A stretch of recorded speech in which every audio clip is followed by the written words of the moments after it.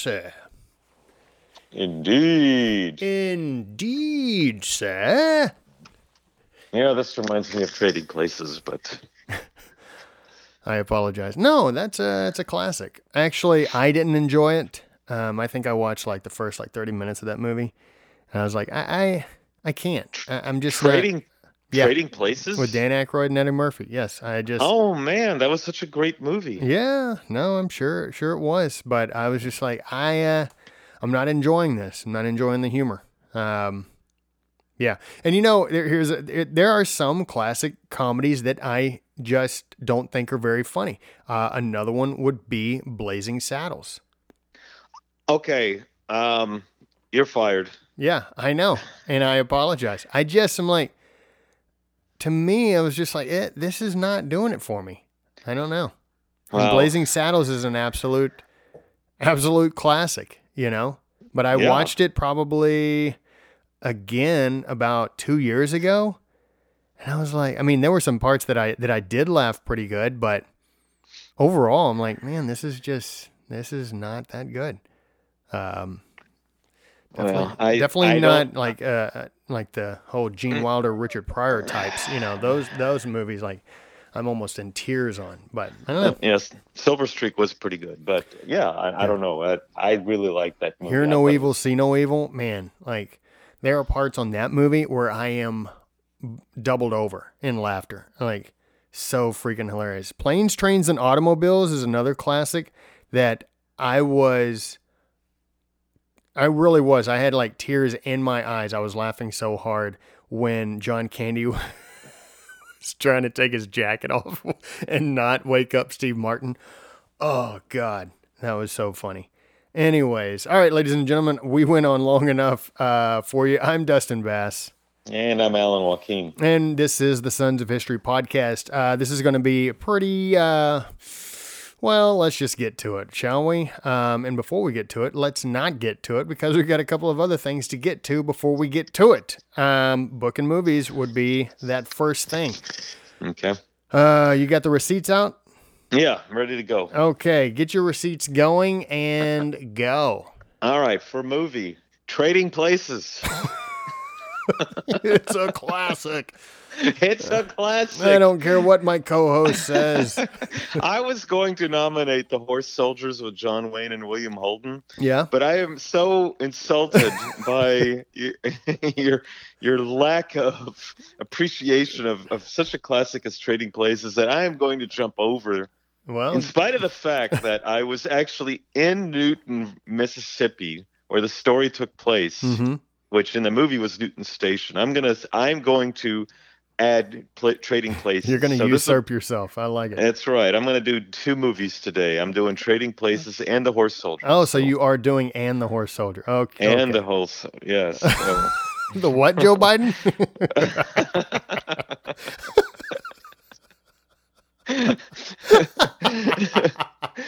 Hey, listen, that was the best play I've ever seen since the Ford's Theater. So just.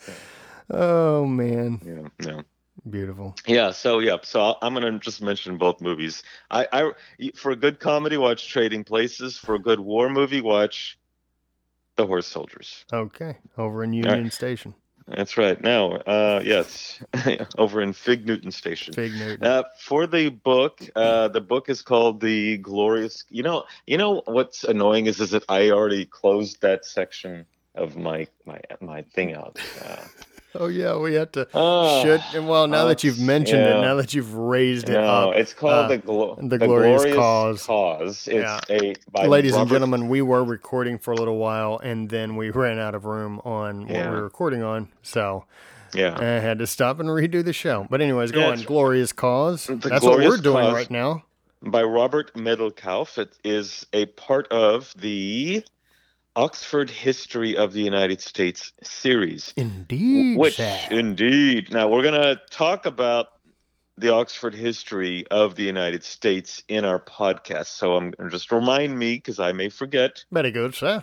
All right. So, but this is one of the good ones in the series, and I recommend it. It covers 1763 to 89. So If you want a good history on the on American history, this is one of the good ones. Well, I'm just gonna stick to my Howard Zinn and 1619 project. Thank you very much, sir. Yeah, you go right ahead. Yeah, All beautiful. right. All right, my book and movie recommendation. The book is Utopia by Sir Thomas More. This was written a long time ago, and I don't know if you know this, but out in the USSR I believe that's when it was erected, was an obelisk. Don't you mean back in the USSR?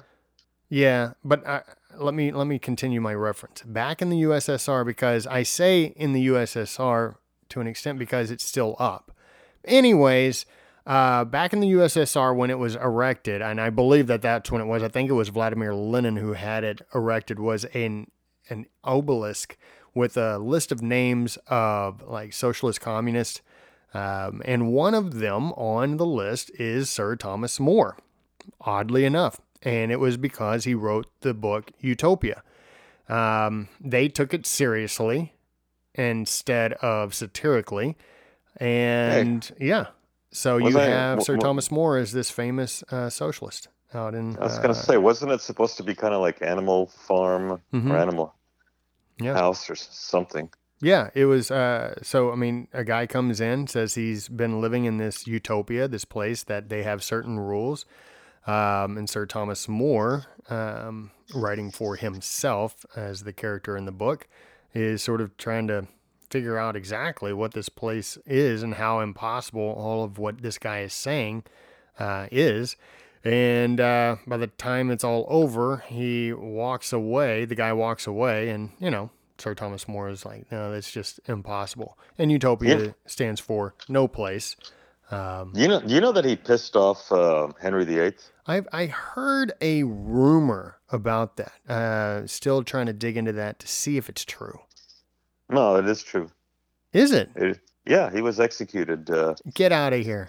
Yeah, I kid you not. Yeah.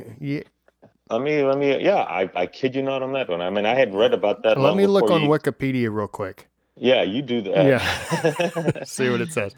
All right, so my movie recommendation, this may surprise you, Blazing Saddles. It was a classic. Yes, it was. Blazing Saddles. No, my movie recommendation is Boondock Saints, with two relatively famous actors. Sean Patrick Flannery, not so famous anymore. He's out here in, I believe, the Houston area, but it's a classic movie. And if you are our age, then you definitely know who Sean Patrick Flannery is. And it's two brothers. I was actually a big fan of the Indiana Jones, the Chronicles of Young Indiana Jones, which was on TV back in the 90s. Played by him. Mm-hmm. He was Indiana Jones. And so his brother in the movie is Norman Reedus. And I love him. Yeah, I know you do. You're a big Walking Dead fan. And you know what? It's going to pay off that you've been watching The Walking Dead so religiously, so faithfully, because that's where we're headed. We're heading to like this post-apocalyptic world if things do not stop in their tracks. Yeah. I visited some of the filming sites on my last trip. Yeah? Yep. Did you? Are you going to be in any episodes? No, sadly. But I did. Did you see the episode where Rick Grimes and Negan fought under a tree? No, I stopped watching around the 4th season. Oh, okay. Yeah. Well, I think it's season 8 or 9. Both of them were in a fight. And but I was able to visit that very tree, and it started raining. By the way? Who won? Oh, Rick won. Rick won that one. Oh, okay. But I hid under that tree because it was raining really hard. Uh-huh. So as I'm sitting there, the fruit of the tree started landing on me. They look like acorns. So actually, I gathered some of the acorns and brought them home. So I don't know if I violated any horticulture law, but I can actually. They know now. I can actually grow trees Awesome. from that very tree from The Walking Dead. Beautiful. Do you mind if I continue? I guess. Yeah. I think mine was Anyways, more Boondock interesting. Saints is a really cool movie about two brothers, Irish American brothers, out in the Boston area who feel that they've received this vision or this mission from God to remove all of the scum that surrounds and is in the Boston area, like pornographers and crime bosses and people like that. Really cool movie. FBI gets involved, led by Willem Dafoe, who plays a really good role in the movie. So, yeah, if you've never watched it, I highly encourage you to watch it. It is R for a number of reasons. Tons of cussing, plenty of nudity, but I don't really think any. Yeah, but yeah, it's and plenty of violence. So, anyways, if you are not for the faint of heart, go for it. But if you are, don't. And don't watch the second one. I didn't even watch the second one. It looks so stupid. But anyways, all right, moving on. Ellen, I don't know if you heard the news. I don't even know if you get the news, but Ruth Bader Ginsburg passed away just a couple of days ago. Thoughts? Oh, well, if you're not on Facebook, then yeah, you would never have heard about it. But if you're okay. not on Facebook, you'd have never heard about it. Did nobody in the media cover that? Well, I'm sure the media did, but I saw that's actually how I found out was on Facebook. So my thoughts were, okay. I mean, I wasn't a fan of hers, so I'm not going to say anything negative about her. I mean, she did what, she did what she thought was right. I totally disagreed with just about every single thing she stood for, especially the fact that she wanted the Supreme Court to look outside of the Constitution. And to other countries and stuff like that. Right, which I was like, no, that's not how it's supposed to work. So, it's for me, it's okay. I'm not mourning. Same feeling. It's just like, I don't really understand. I don't approve of people who celebrate someone's death unless it's someone along the lines of like like Hugo Chavez. I celebrated when Hugo Chavez died. Ruth Bader Ginsburg, I mean, it doesn't mean anything for me. It would be like a football player that I've never heard of dying. Okay, I feel bad for the family, but I mean, I'm not going to say anything negative about it. Right. So. I mean, there's no need to celebrate a person's death who... Yeah. You just because you disagree maybe on everything with what they stood for. Now, depending on what side of the aisle you are on, you will see it as providential or not providential, timely or not timely with an upcoming election just around the corner. But speaking of Facebook and Twitter as well, a lot of people, especially on the left, were saying, you better not even try to replace her until after the election. Thoughts on those demands? Well, they have doesn't work that way. They really have no say in the matter. It's whoever's in charge runs things. It reminds me of what happened when Mitt Romney became governor of Massachusetts, a Republican.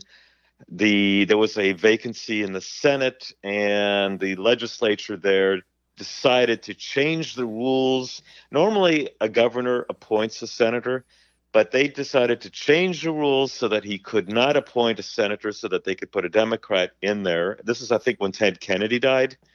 So, and then they rechanged it after Romney left, and he was no longer governor. So I can't have sympathy for them. It's just not. Yeah, exactly. And another thing is that we've known, when Scalia died, it was sudden. Right. Okay. When Ruth Bader Ginsburg, they knew she was dying, and they intentionally prolonged her seat to keep her from losing that seat in the Supreme Court, so that Trump could not appoint somebody to replace her. So, yeah, I mean, to that extent, that's what bothers me as well about her staying on so long instead of stepping down, because she was a detriment to the court because of her health reasons. Correct. I just don't understand, like, that is selfish to the American people, but it's heroic to a political party. Yeah. I mean, and that's all that was. She was in the hospital. She was in the hospital. She couldn't do her job. She's in the hospital, and they were like, okay, no, let's keep her because we don't want Trump to appoint somebody. So you can't have it both ways, where you stretched it up. She didn't make the finish line. Well, guess what? You can't have. Yeah, you can try to bully people into, saying, okay, we won't do anything. Like Lisa Murkowski and I think Susan Collins are saying like, okay, they won't vote on an appointee. And I'm like, the thing is like, there is nothing in the Constitution that says that you have to wait a particular point in time, or you can't make a selection or appointment in an election year. Obama did it. The thing is the reason why his appointee did not go through or wasn't even brought to the floor is because the Democrats did not have run of the Senate. Right. And so you have the president now who is Republican, and now you have a Republican held Senate. And it's very obvious why the Democrats want to wait, because they want to see if Biden will win and if the Democrats will take back the Senate. It makes sense that their demands, but for people to say out of convenience or out of respect or out of the reason why they shouldn't is because they didn't put Obama's appointee to the floor and bring him up. It's like, no, that has nothing to do with it. Listen, I understand their anger. I do. I do too. I get it. But you know what? If the tables are turned, they would push somebody. They would push somebody through, and they know that. Right. And it's one thing to get upset about something, but there's another thing, that if you're being upset has actually any grounding, and it doesn't. Right. So. Well, when who was it? Arlen Specter, I think he was the senator for Pennsylvania, and I believe when he switched sides and went from Republican to Democrat, then the Democrats had full control. They had enough votes to prevent a filibuster in the Senate. Yeah, and they pushed through Obamacare immediately. So and with that, you lost the House and the Senate. Yeah, like there are repercussions that take place. And speaking of repercussions, I'm glad you brought that up, because that is a perfect segue into what we're wanting to talk about in detail in this episode, which is I've labeled as the incoming anti-everything pushback. We are in a culture, in a society that has embraced cancellation of just about everything. Everything that is based on American principles. Like you're just classic American principles, the values, the morals that we have held as a country well before the founding of America in 1776. So, with this anti-everything push, this cancel culture, you're hitting a fever pitch, which has led to the riots in the streets. This rhetoric, this anti-American rhetoric, this Marxist rhetoric that is not just being, played out by a few people or, some groups here and there. This is like nationwide groups that are, and people like with, popularity who are speaking anti-American rhetoric and speaking and Marxist rhetoric, which those go hand in hand, obviously. And there are some who do it knowingly, and then there are some who do it, I think, unknowingly, unwittingly. They're fed up with whatever it is that they're being told to be fed up with, and they're regurgitating that. And these are people that Americans have trusted, like athletes to actors and actresses, to low-level politicians, to major politicians, to the media. This is going on right now. And to me, it's like, this is the expectation, is the riots in the streets. Well, I remember when I was a child, I used to watch Walter Cronkite on the CBS Evening News. And, everything he had to say, I took it as gospel. Okay, well, this guy's telling me things, but I didn't quite understand the concept that maybe this guy had certain views. And I come to find out later on in life that he was quite the liberal. And I was only about a year old when the Tet Offensive took place.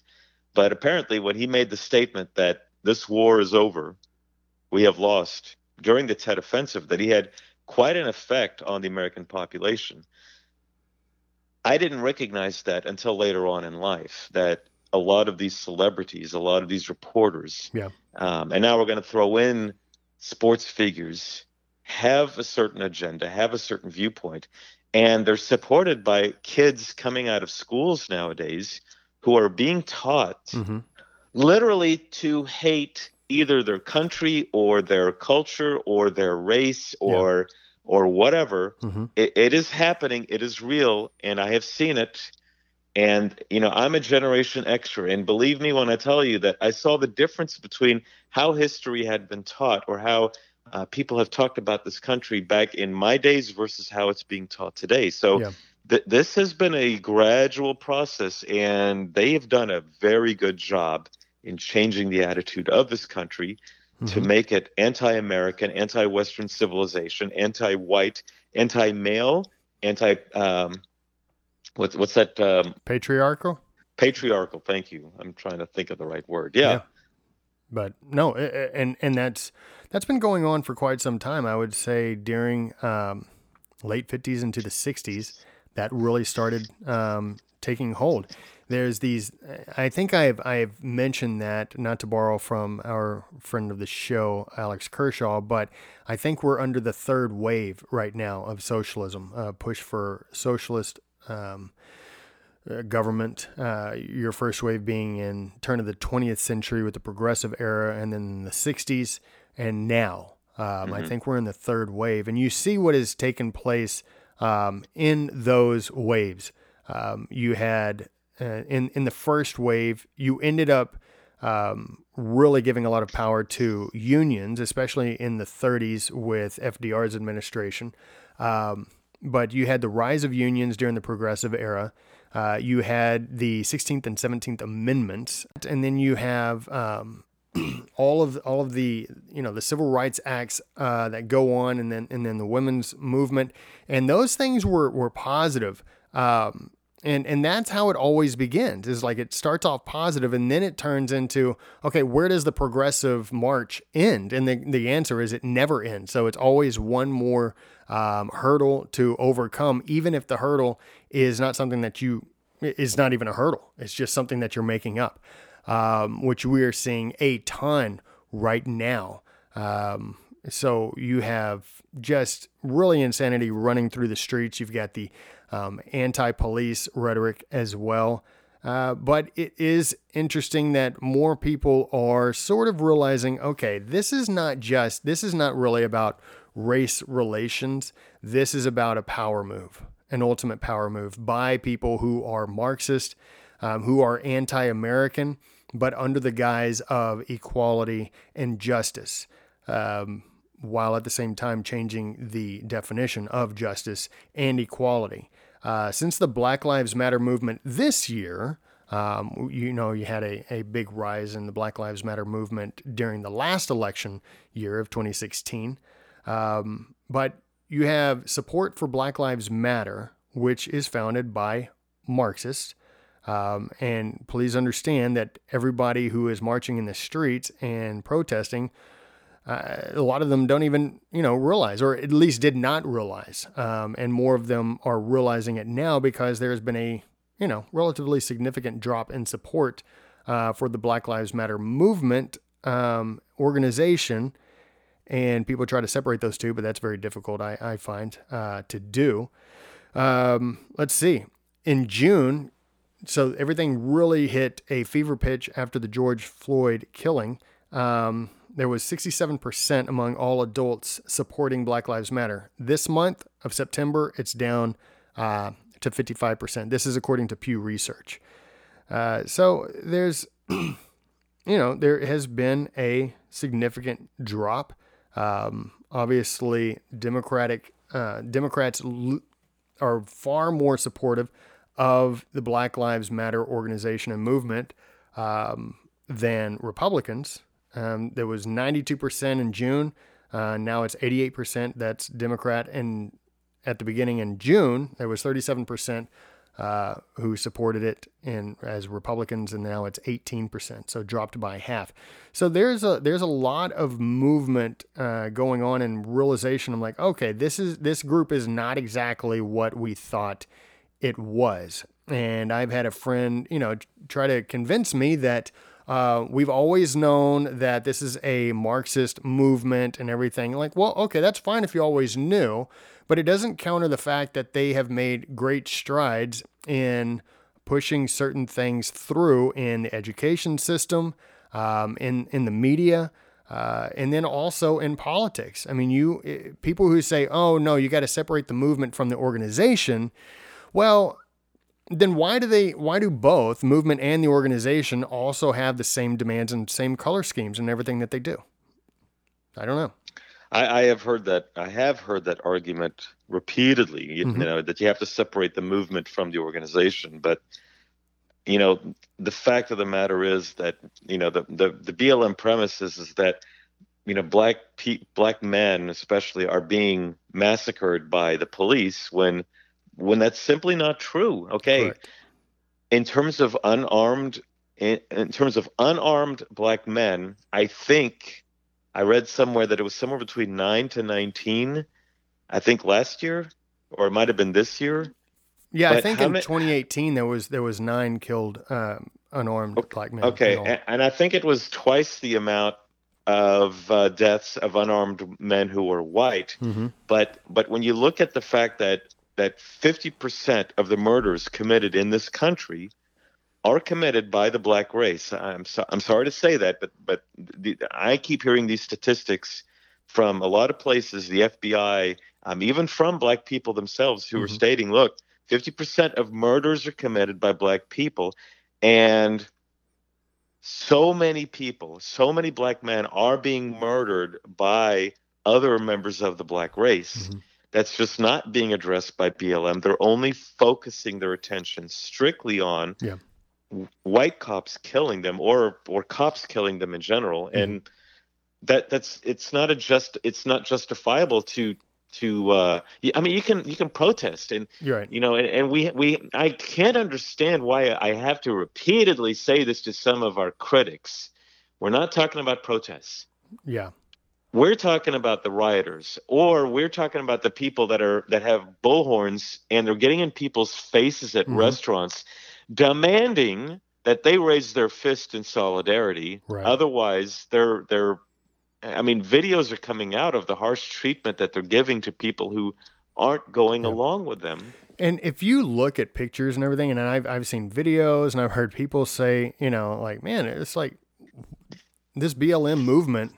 It's like when you look at the crowd, it's like it's a ton of white people. It's a ton of white liberals, and they're young people. And I've mentioned this before in the show. It's like they're student movements for a reason. They're impressionable. They're students. They're young. And so if you say, look, this is happening, and you're not providing proper context or statistics to prove your point, you're just going off of emotion, pathos. Young people are going to jump right into it and be like, okay, we got to fight for justice. This whole country is unjust, and, it's wicked, and it's based on all this, you're going to have what you have in the streets right now. And you're going to have it to where, like you said, it's opportunistic moments of violence where something happens and it's an opportunity to create, this this uproar. And that is what has been going on. And there have been a lot of, it's just the downfall is so extreme. Like, you've got cities on fire. You've got businesses that will never come back to life. And the counter argument is, well, they've got insurance. Like, well, then if that's your argument, then you really don't know how insurance works. Right. I mean, listen, if I had money, I am not going to invest in a company that's going to set up shop in a place where it could end up getting torched or destroyed by the mob. Who is not going to get, and that business is not going to get protected by the local government.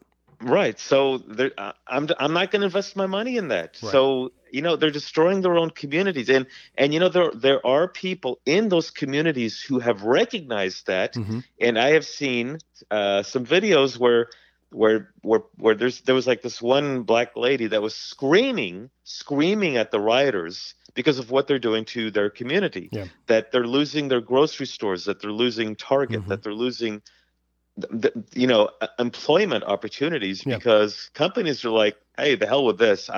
I'm packing up and I'm going to move to a location that's much safer, where I don't have to worry about it being torched. And I think what needs to be understood is that this is not this conversation is not a race conversation. This is a political ideology conversation. Yes, yeah. Because listen, I feel bad for some of the people whose communities are being destroyed, mm-hmm.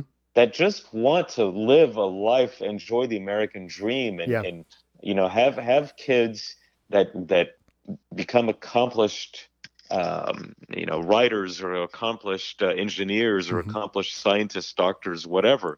That's all they want. They want a piece of the American pie, and it's being deprived mm-hmm. because of these kids who don't know what the hell they're talking about, right? Destroying their own community. Mm-hmm. And the counter argument would be, well, Alan, what is the American dream? What is the American dream? You don't, the American dream is, and they will name something like, ladies and gentlemen, I will tell you what the American dream is. The American dream is not the house and the white picket fence.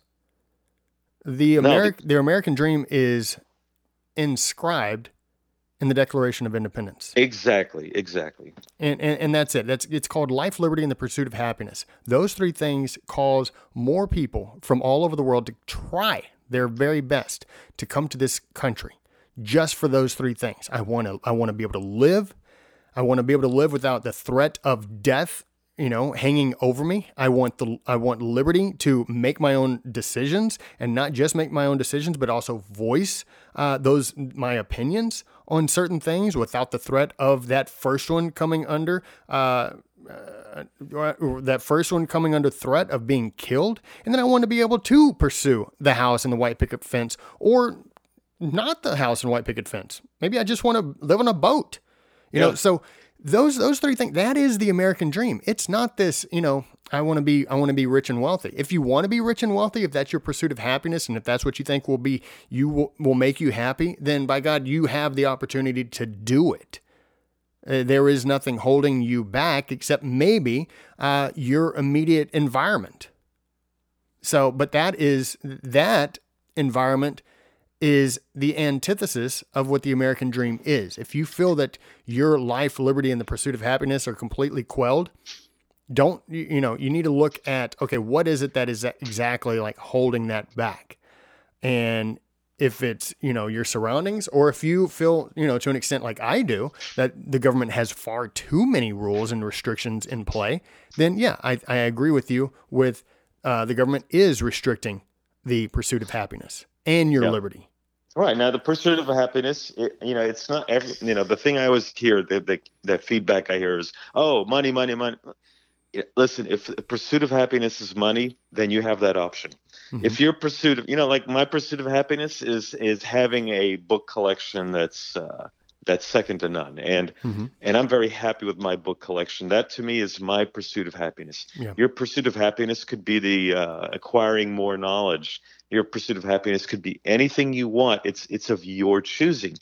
And a lot of these kids whose parents have acquired the American dream, provided them with everything they could, and then they turn around and say that system is flawed and it's unfair, and it reminds me of that conversation that John Adams had when he said that he studies politics and military history so that his kids can study science and history, so that then his kids can study music and art.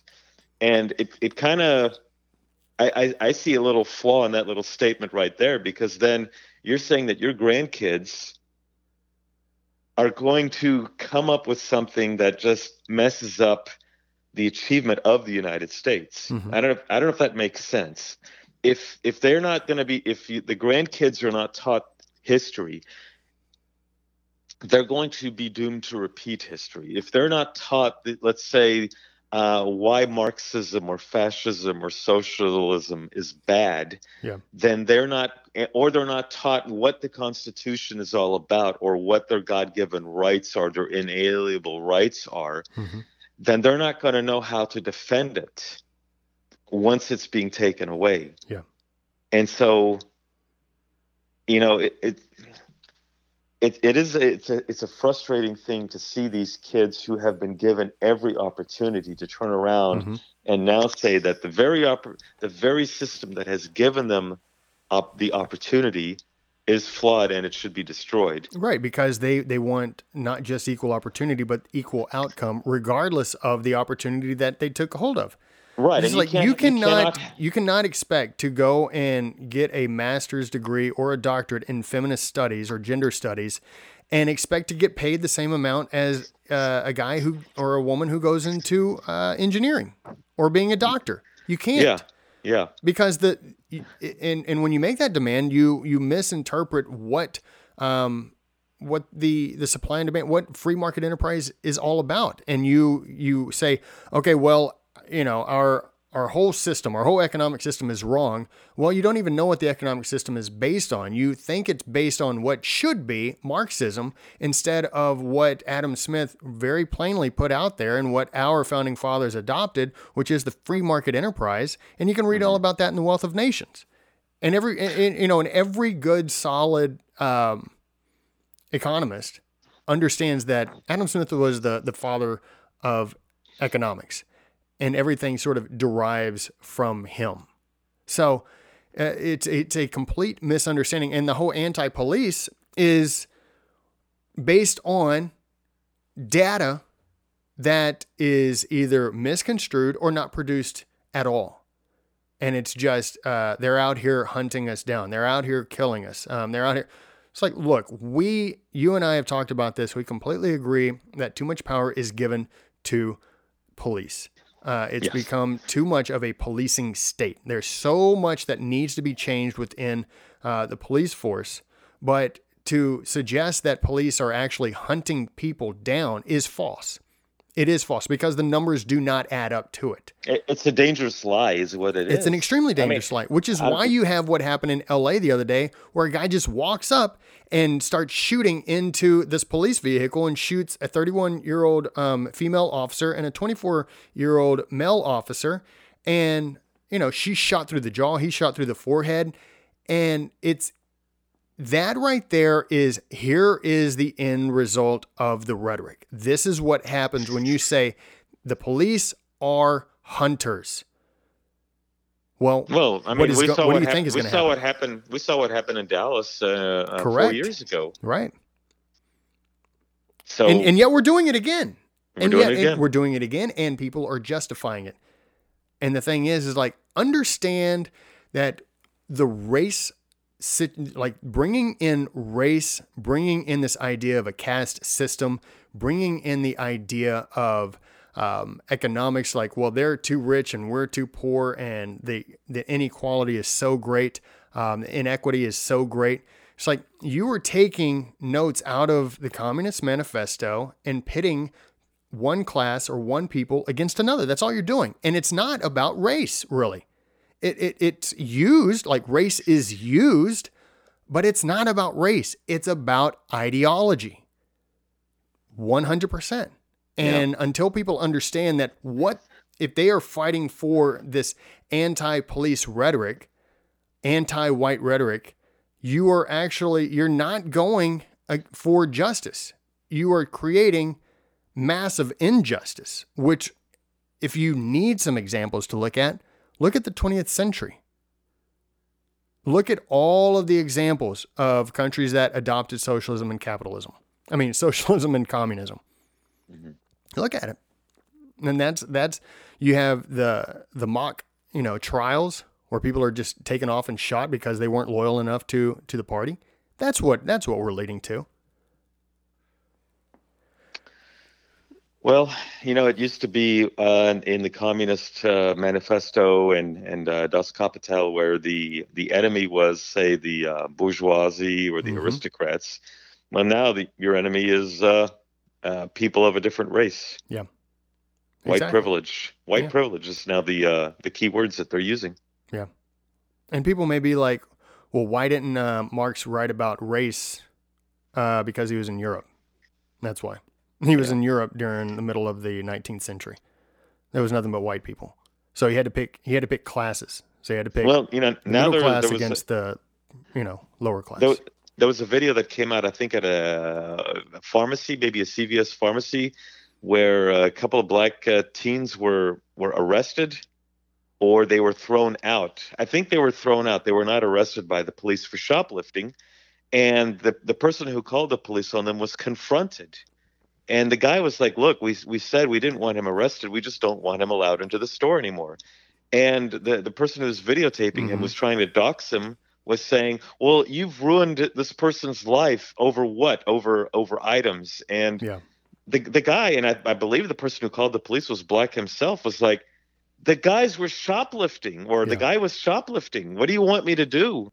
And it's now becoming black privilege if this means that you can loot or you can shoplift, but you're not allowed to face any consequences for it. Yeah, strictly based on the color of your skin. Yeah, right. Then that becomes a form of black privilege. Yeah, I mean, and it really, it's hard to grasp, but that's what social justice is, and people need to understand that. Like, there's no justice in that. That is unjust. Where you are able to get away with things. It's like I heard there was a district attorney, and I can't remember where, but they were saying when prosecuting the rioters and looters, you need to take into consideration their economic situation. It's like, so... if you're stealing food, a lot of times you'll see in a movie where someone steals an apple or steals a banana. Right. Okay. You know what? That doesn't bother me. Okay. I can understand that, but but this is going in and stealing big screen TVs and right. Exactly. Expensive tennis shoes. You're stealing food maybe in Venezuela where people literally are starving. Mm-hmm. You don't have starving people in the United States. Yeah. Now, you are literally, and I'm watching the news on TV. These people are stealing big screen TVs. Mm-hmm. They're stealing expensive shoes off the bodies of people or off their feet. They might not be dead. There was a girl, I think, in New York someplace, where they beat her up and stole her shoes. That is not the act of a starving person. Exactly. So. Yeah, no. And that's not the act of a person seeking justice. That's an act of a person seeking revenge. Correct. So this whole thing is it's not going to work. It doesn't work. No. Yeah. Yeah. I mean, people understand if you really are someone who's starving, and nobody wants to see anybody of a race being hurt simply because of the color of their skin. I mean, I was disturbed when I first saw the the George Floyd video. Yeah. My heart literally went out to George Floyd. Mm-hmm. Okay, and then that guy in Atlanta who was at the Wendy's. He looked like a cool dude that, hey, you know what? I could go and have a beer with this guy. I could go have a meal with him. We can Yeah. sit and chit chat. Okay, I felt bad when you see the human face of these people. You feel bad for them, but you're not. I did not see, even from the looks on the police, that they were there to hunt down these guys. Mm-hmm. They were not there to hunt down these men and kill them Yeah. because of their race. I saw an unfortunate incident where well, you can say it any way you want. Maybe they were not cooperating. They were fighting. I mean, the guy in Atlanta was actually fighting with the cops. Yeah. They were wrestling on the ground. He picks up, and unfortunately for his fate, he grabs one of the weapons, which in this case is a taser. Mm-hmm. And as he's running, he turns around, points it at the officer, and fires it. Bad move. I'm sorry. I hated to see him getting killed like that, but I've told you the story repeatedly. When I was in high school, I was going to go put like a 6-pack of Cokes on one of my teacher's front porch at night, ring the doorbell and run, because I felt like I did something to upset him. And my friend's father said, "Don't you even think of doing that, because people get killed for doing stuff like that." So it wasn't because I was doing anything wrong or anything of the sort. It's just that I'm doing something which can be perceived as a threat. Yeah. And that was, I'm at someone's home at night. I'm ringing the doorbell and then taking off. God knows what you're doing, on the front porch. You could be starting a fire on the front porch. You could be doing anything on the front porch. Right. So Yeah, I mean, this is not an intentional act of trying to murder a whole race of people. Yeah. It's not. It's just not. And I know plenty of cops that all they want to do is they want to do their job and go home at night and be with their families. Right. I'm not saying that there aren't cops out there that are jerks. that aren't bad. Yeah. There are some believe bad me, cops. Hence the reason we've got the phrase "good cop, bad cop." Exactly. And believe me, when I was a teen, I faced, and I remember when I was in college, my brother and I were driving from College Station, and we got pulled over by a really, really mean sheriff deputy. Mm-hmm. I mean, my brother started yelling at him. He was that rude and inconsiderate. So they're out there, believe me, and we've seen it. All right. So you just got back on a trip from Southeast America, more or less. What are some of the things that you ran into? Well, there was, it kind of reminded me of the trip to Philadelphia when I was in Savannah. There were a couple of major battles there that were fought in the Revolutionary War. Mm-hmm. I found nothing. I could find nothing, no books. I was even in their history museum. There was not a single book on the battles of Savannah. Now, they did have some displays, but in terms of books in their bookstore, nothing. It seemed like anything that dealt with history, there were a lot of stuff on the history of, say, Savannah itself, cookbooks, whatnot. But in terms of, let's say, military history, half the books were on the Civil War and half the books were on slavery. Yeah. Which is what I kind of saw, something very similar, say, in Philadelphia, where half the books in their bookstore was about slavery and half was about the American Revolution and what took place in that city. And I don't know, there's like this obsession. There's this obsession on slavery. And you can look at some of the movies that are coming out now. But aside from that, there a lot of the things that I did see in the Southeast United States. You could see in some of the rural areas, the preservation of the battlefields for the Revolutionary War were very nice. Mm-hmm. But if you go into the cities, there's nothing. There's very little. There was just about nothing that I could find in the city, say, of Charleston. I only saw a small section in Savannah. In Atlanta, I'm sorry, not Atlanta, in Augusta, the sites of the Revolutionary War have been replaced with a church and with a fire department headquarters. Mm-hmm. All you see are really signs. So there's not that much preservation, but talking to some of the people, you will see that they want to see some sort of preservation. Now, the town of 96 did a fantastic job. 96 is a town in South Carolina. They did a fantastic job of preserving the site there. But in the cities itself, negative. Negative. Kind of reminded me of Georgetown. I'm sorry, not Georgetown, Germantown. If you go to Germantown in Philadelphia, it's only one city block or one town block, and that's it. That is it for a major battle that took place. Wow. So, yeah, it's but it was a very nice trip. Now Vicksburg does a fantastic job, I have to say. I loved what Vicksburg did. They did a kind of like a 16-mile drive. Wow. Okay. Yeah. So I highly recommend, if you get a chance, you want to see some really cool Civil War stuff, go to Vicksburg. They really did a fantastic job. You know, speaking of slavery and it seems to me like right now people seem to be under the impression that throughout our history, slavery was never talked about, mentioned. And it's just now that people are, I guess that they say like, okay, now they're brave enough. We've got brave people to actually talk about slavery, and the ills and the wickedness of it. It's just like, no, that was part of our history, and it's talked about, pretty thoroughly. Like the Civil War is one of the biggest events, if not the biggest event, in American history, save the founding. Right. Well, in 1977, there was a miniseries called Roots. It was on TV, and everybody watched it. Mm-hmm. Okay, but and it was a good history lesson. Believe me, it had a profound effect on me because I didn't know about slavery. Mm-hmm. I had no idea, but I'll tell you this: it had a very good positive effect on the country because people understood, what happened in this country, what the slavery that was brought over to the United States.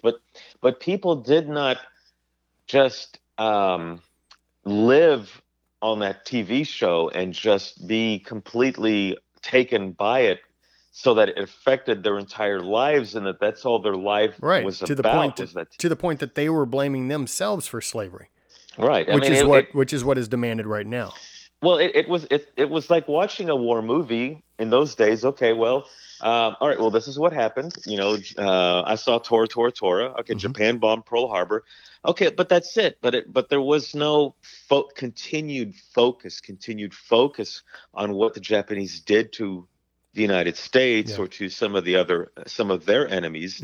We knew about the history, but then that was it. Okay, and you didn't blame. Nobody blamed the present Japanese for what happened at Pearl Harbor. We saw their point of view, and then you move on. Yeah, and the thing is like you have absolute wickedness being conducted by the Japanese to like the Chinese, and other areas. And then you also have the Germans doing so, and then you have the Russians, and then you have all of these people that are doing horrific things to each other, and it's not based on, well, they did it because they were Japanese, or they did it because they were German, or they were Russian. No, they did it because they're human beings. And humans are capable of the most grotesque, wicked things possible. And we've got plenty of examples here in the U.S. too. So it's not about American, Russian, British, Japanese, Chinese. It's not about that. It's about the human heart. It's about humanity. Humanity, if they are not, pretty much just guided by law and saying, look, this is how a society needs to be. I got into a fight with a lady in Savannah when she was asking me what I was doing, and I told her about the Sons of History and how we're trying to show some, a lot of the things that are just not being mentioned in history today. And when we got onto the subject of slavery, she started going off about how the U.S. just enslaved, and we're defined by slavery. And I had to stop her. I said, hold on a second. And I said, slavery has been an institution since the beginning of man. If you read Herodotus, Thucydides, you read the Bible, you will know that slavery has been around for quite some time. Mm-hmm. But the United States did not have a monopoly, nor did it create slavery. But what I said is but if you look at what countries like the United States and the United Kingdom did to slavery, that those two countries really led the way to end slavery around the world. Right. And that a war was fought because of slavery Mm-hmm. in the United States. Yeah. Now, granted, yes, Lincoln did not fight the Civil War because of slavery. What he did was that he fought the war to preserve the Union, but slavery to him was a huge factor. Yeah. And when he got the opportunity, he ended slavery in the entire United States. Right. And 600,000 men died in the United States over that war. Mm-hmm. Now, and there were abolitionists. There were abolitionists in the country that were fighting to end slavery. Now, that type of movement was not going on in the rest of the world. I mean, granted, yes, there were some nations that were always against slavery to begin with. Mm-hmm. But if you don't put into conversation what the U.S. and what the United Kingdom did to end worldwide slavery, you're really giving Western civilization a disservice for much of how the world is today. Yeah. I want to bring up, there was an article written by Robert Bridge in rt.com. And he is referencing how we're sort of reverting back to our wicked past via segregation. The article is called African Americans Want Black National Anthem in Black Only Towns, but that's borrowing from the white supremacist playbook. And he writes in here, the very essence of this debate ignores a crucial historical fact. Although Americans are certainly guilty of many odious crimes against humanity, with slavery topping the list, few people have sacrificed more to correct those wrongs than the Americans themselves. And that is what is not brought about, like what you were talking about. That's the very thing. It's like, yes, we recognize, the things that we did wrong and wickedly in our past, and it's been an ongoing struggle to make sure that we correct those things and move forward. That's real progress. Progress is not making change out of revenge in order to get back at a race that conducted things 100, 150, 200 years ago. That's not it. And there's more that's going on right now where, students are being pushed into this Marxist ideology unwittingly and back into segregation unwittingly with what they're doing in universities. National Review recently put an article together, and it says the National Association of Scholars recently launched Separate But Equal Again, Neo-Segregation in America and American Higher Education, a project examining racial segregation on college campuses such as Columbia University, Yale University, MIT, and others. Surveying 173 schools, we found that 42% offer segregated residences, 46% offer segregated orientation programs, and 72% host segregated graduation ceremonies. We call this neo-segregation, the voluntary and institutionally sanctioned segregation of minority students in the post-Brown versus Board era. Like that is going on right now. The things that generations before us fought tooth and nail and with their lives to eliminate is now being brought back, and it's being brought back via the academia and media and people that embrace certain ideologies. Yeah. And they're like, this is championed. This is 50 years ago that the black community was fighting for integration, for everybody to just join hands, be together. We graduate together, we go to school together, we go to church together. And that's a good thing. Mm-hmm. It's the way it should be, because hey, guess what? For those of us who do believe in heaven, it's not going to be whites only. Yeah. Right. Now, I don't know how we're all going to look, mind you, mm-hmm. But to then turn around and say, well, you know what? Now we want black towns only. We mm-hmm. want black graduation. We want black dating service only. Yeah. imagine if you do a whites only dating service. If you want to date a black girl or a black guy, you can choose that in the filters. Mm-hmm. You can do that if you want. But to just sit there and say, okay, black people only, no whites, no whoever, that's messed up. And it's the same thing. Graduation. And graduation, but gradual. It is a gradual push towards segregation, and people don't even, recognize it as such. It's like, this is what that is. And here's something you have to think about. Okay, what if you have a mixed race? Oh, this is going to be kind of like what happened in the 60s. Mm-hmm. A white person can live in a white community only, but his or her black spouse cannot. Are you going to do the same thing in these black communities? What about if you're a mixed race? Mm-hmm. I mean, hell, what's her name? The VP pick, Kamala. Or Kamala, or whatever her name is. You had it right the first time, you racist. Is it Kamala or Kamala? Kamala. Kamala. Okay, Kamala. All right, so Kamala is not even African American. Yeah. She's half Jamaican, half Indian. So then is she allowed to partake in these festivities? And that's the thing is, like, you're creating a way of life that is undoable. Yeah. You can't do it. It's okay. If you want to have a community, I'm going to just say this. If you want to have an adults only community, I'm all for that, because some people don't want to be around kids. Mm-hmm. But then even those communities were sued by single moms that wanted a decent place to live. Well, you cannot just sit there and say that in these communities we don't want any other race. We only want white people. We only want black people. We only want Latinos. You cannot have that. Yeah.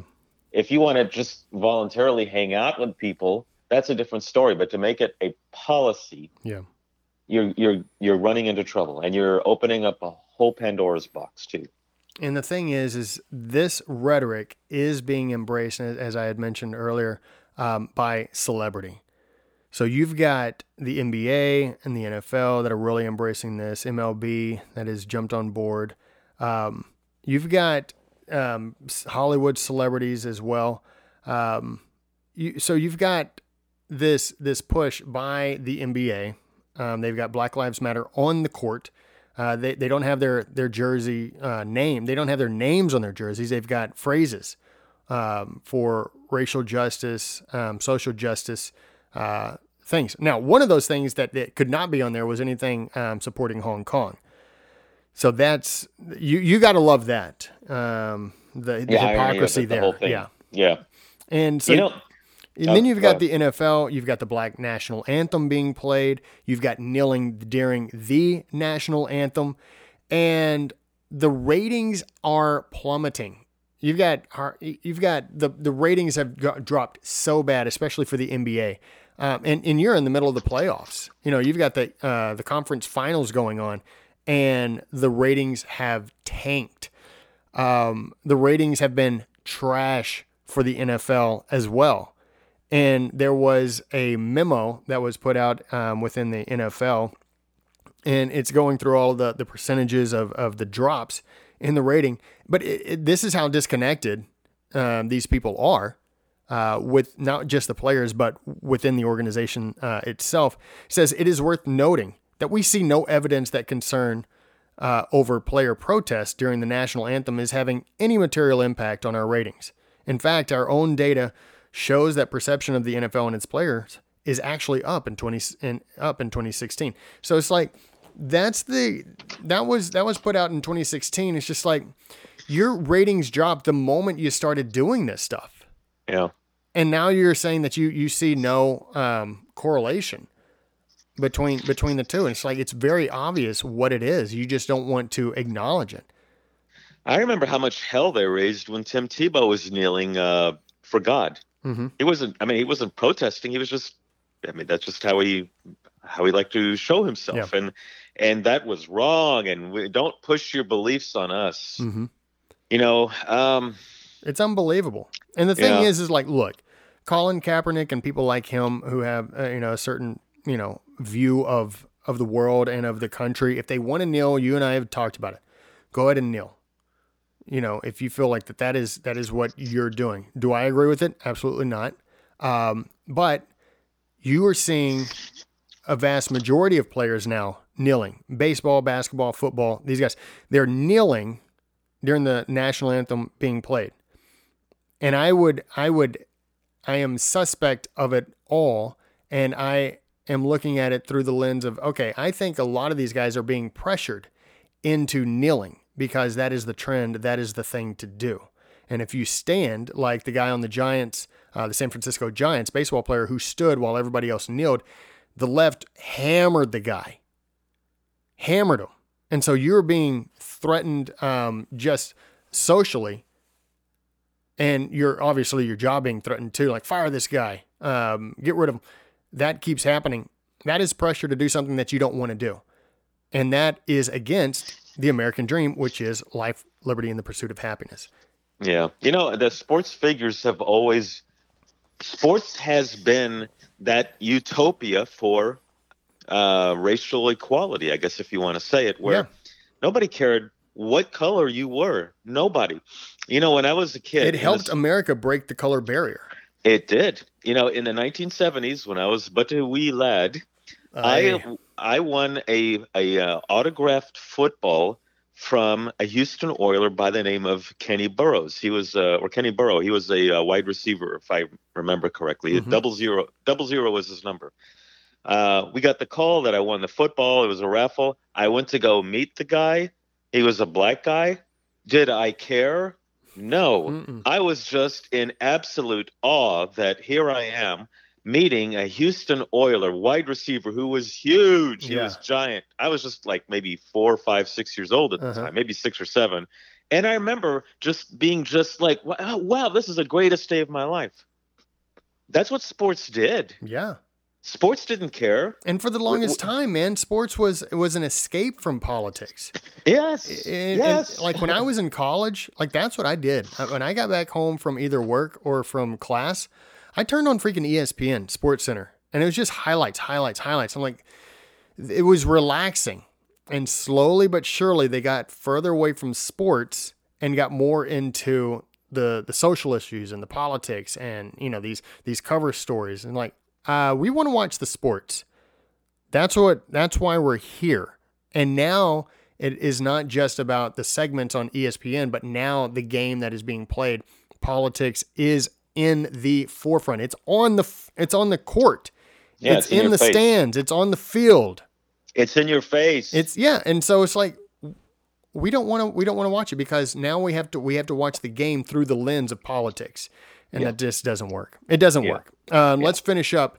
We've got so there's the rewriting of history, and people are like, no, it's not rewriting of history. It's just a different view. If the view is wrong, then it's a rewriting of history. If the view is wrong and it's, being forced to be accepted, then it is rewriting history. I know one of your favorite journalists, Jamel Hill, she posted the other day, been reading Isabel Wilkerson's new book, Caste, C-A-S-T-E. And if you were of the opinion that the United States wasn't nearly as bad as Nazi Germany, how wrong you are. Can't encourage you enough to read this masterpiece. So, you have this book, Caste, and that's the thing. It's like Caste, it reminds me of the 1619 Project, where the premise itself, the very premise of it, is incorrect. America is not built on a caste system. In fact, our founding fathers worked extremely hard to ensure that aristocracy and a caste system was not prevalent here in the U.S. Yeah, you have a lot of people that their fathers were nothing. Yeah. Absolute nothings, and they were able to achieve greatness. Yeah, and our founding fathers worked to ensure that money and land and anything like that would not be something that would be required in order to run for political office. Yeah, there were people, Nathaniel Greene and even Benedict Arnold before he turned traitor. Their fathers were not of any type of greatness. Mm-hmm. And in England, I don't know if you ever saw the movie A Knight's Tale, mm-hmm. but that premise was true in that you couldn't be a knight if your father wasn't of some sort of good stock. If your father was a nothing, then you couldn't be anything of importance. And the same thing in like the British Parliament, like in the House of Lords, good luck. Yeah. Yeah, you're not even going to be able. You're not even going to be able to get in. No. They're going to look at you like, who the hell are you? Yeah. So you literally in the United States, you have people who came of nothing, who achieved greatness, and that is what the American dream is. If your goal is to become something of importance, you can do that. Now, Yeah. it's not to say that there isn't any form of aristocracy. I mean, yes, you had the Kennedy family, you had the Bush family. Right. Okay. You've got power families for sure. Right. But You it's will it's have it's that. via a network, and that's sort of the result of having a lot of money and being well connected. Right. But look at Barack Obama.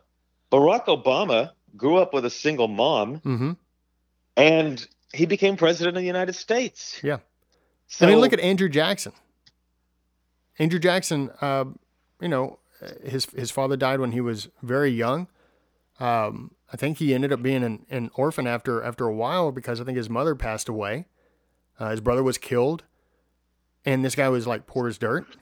And then you have Abraham Lincoln, poor as Job's turkey, as my mother would say.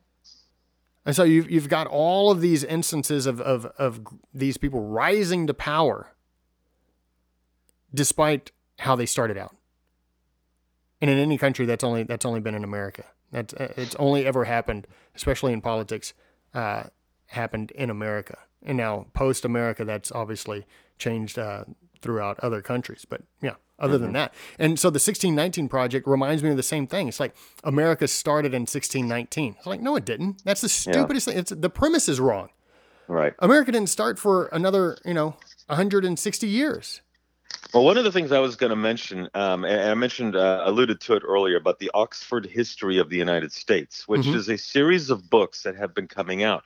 Now, there are a couple of them that have come out that have been highly recommended, but it seems like some of the latter books that have been written, they are inundated with political opinion, and that political opinion is of the left. Yeah. And I mean the left. One of the books, which I'm not going to mention, when I looked to see who endorsed it, red flags were everywhere as to who was endorsing the book.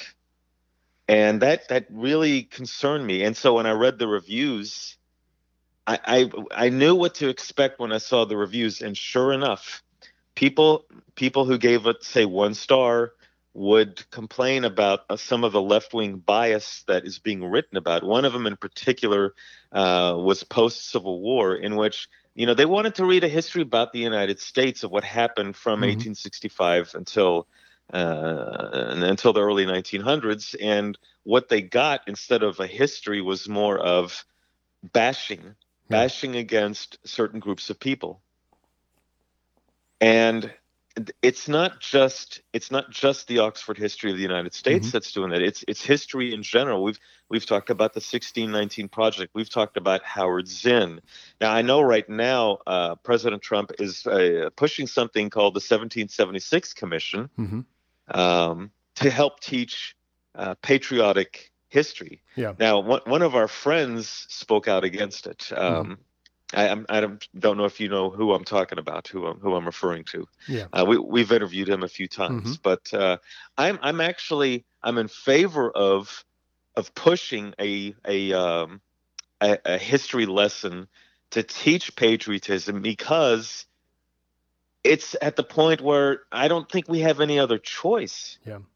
And that's what it's sort of the anti-everything pushback. This is the inevitability of what, when you push so far, eventually you're going to have a pushback.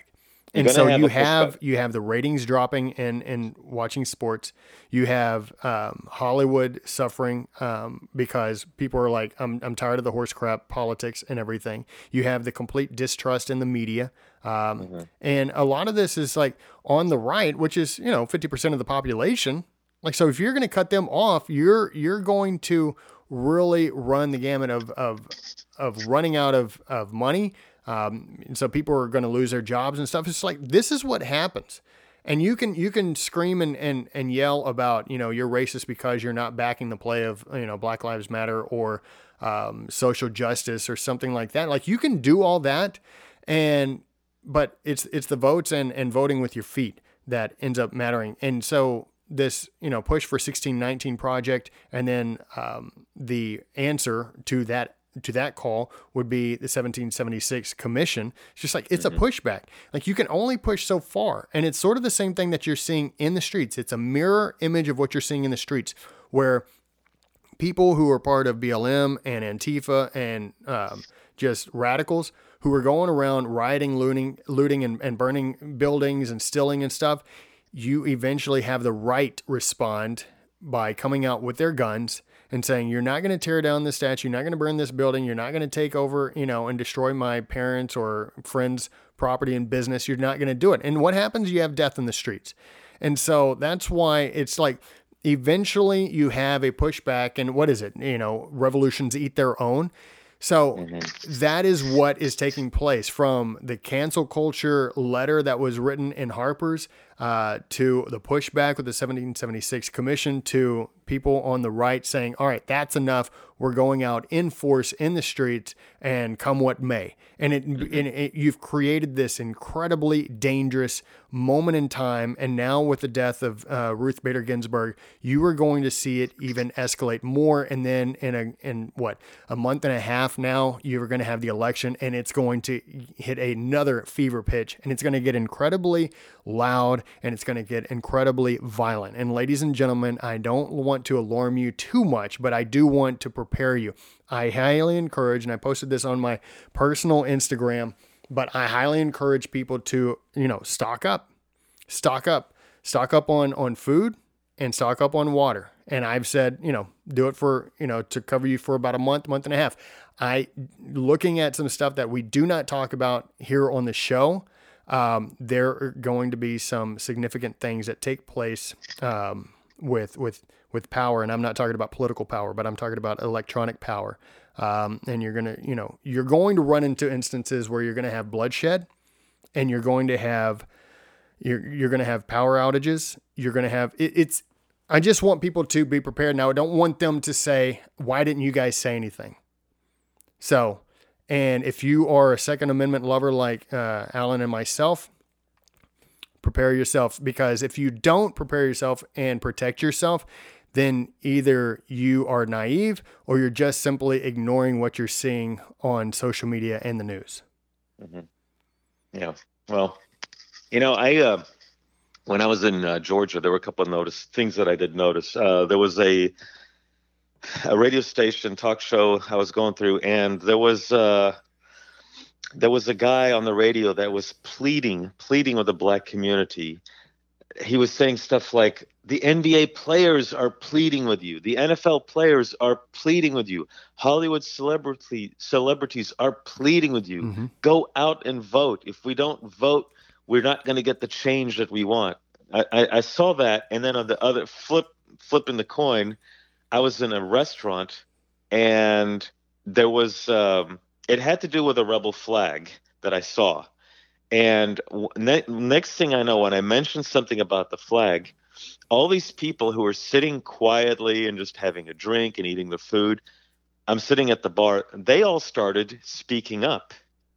And you could tell that they felt frustration, that they're on the defensive, and that, because when we talked about how, like, the rebel flag is not, you don't see that in Houston, they were saying about how, look, they were given their reasons for why rebel flags can be seen in Georgia. They all were in agreement against slavery. Mm-hmm. But the things that I heard, you would sit and expect, based on what a lot of people in the city would say, is that, oh, they are all haters. No, it was nothing of the sort. That all they wanted to see was that everybody just worked together. Everybody saw themselves as Americans, that there was no division among races. I mean, they were literally talking to me when I told them who I was and why I was in Georgia. Mm-hmm. They were feeding me all this information about how, they just want to see everybody, loving their country, recognizing the fact that we have a unique American culture, that we all want to take part in it. We all want to be that one big happy family where you don't have someone highlighting their differences and saying, look at me, I'm different. They just want everybody to just get along, to work together, to like I said, go, and I've mentioned this before, go to church together, play sports together, play games together, learn together. That was all they wanted, but they felt like that they were being put on the defensive by Hollywood, by some of the political leaders, and they absolutely resented it. And I mean, like I said, they were quietly eating their food and drinking their drinks until I started talking. Yeah. And then they all were speaking up. It was like bent up frustration. Those people were all frustrated. Bent up or pent up? Pent up. Sorry, my bad. Had to. Yeah, I had to. Pent up frustration. Yeah. So well, that's that, and it is going to eventually come out. And I think we mentioned it last week in the worst way. That's how it is going to end up coming out. So, ladies and gentlemen, as we always like to do, we like to end on a scripture. This has been a very long conversation. Hopefully you stuck with us throughout. Just think that it's very important that this conversation be had, especially with an upcoming election, and give you an understanding of what exactly is going on in this country and what is behind it. But the scripture is Proverbs 21:6-7, and it is going on this idea of the ideology that is based on lies, on things that are just untrue or taken out of context, or via told with omission of a lot of information. It says, getting treasures by a lying tongue is the fleeting fancy of those who seek death. The violence of the wicked will destroy them because they refuse to do justice. And so you see it happening right now. People who are invested to make more money upon more money by lying about certain things. You see this. You see it in sports. You see it in media. You see it in Hollywood. People are lying, whether wittingly or unwittingly, about certain things in order to get play, in order to get likes and shares and promos and sell their products. They are doing this, and those people, it is a fleeting fantasy. And you have people who are out in the streets screaming with their blowhorns and yelling about all of this stuff, and they do seek death, whether their own death or other people's death who oppose them. And if you haven't paid attention to some of the stuff that's gone on recently, somebody was killed who was a Trump supporter, and there were people out in the streets, and one lady was screaming through a blowhorn saying, "I do not regret this person's death.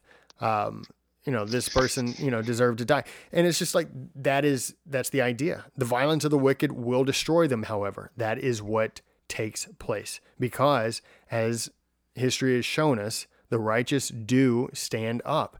And when the righteous are brought to bear, well, it doesn't end well for the unrighteous.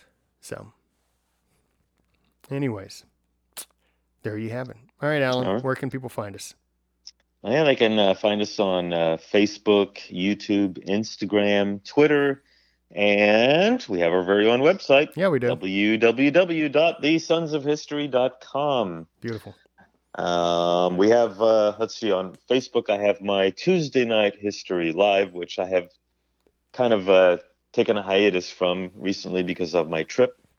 I am hoping that I can restart it again this coming Tuesday. Mm-hmm. If not, it'll be the following Tuesday. But on Thursdays, you have your Thursday Night Live chats on Instagram. That's right. Every Thursday night, 9 p.m. Central Time. So join me. And you had a recent article in the Epoch Times, did you not? I did have one. Came out, I think, last week, entitled, "At Least Texas Isn't California." And I started that off with, that headline is not meant as a compliment. It's meant as a warning. And I sort of run down exactly why we should not be comparing, Texans should not, and states like us, who are not putting in draconian methods like that of New York and California, should really not consider themselves lucky. You should consider yourself deceived if you're thinking, well, at least we're not California. And so I encourage you to read that article. Also have another article that is supposed to come out here pretty soon. It's actually an open letter to Governor Greg Abbott. And I am more or less giving him and his administration what for. So, all right. Alrighty. Well, that is it, ladies and gentlemen. We hope that you enjoyed the show, and we will chat with you later.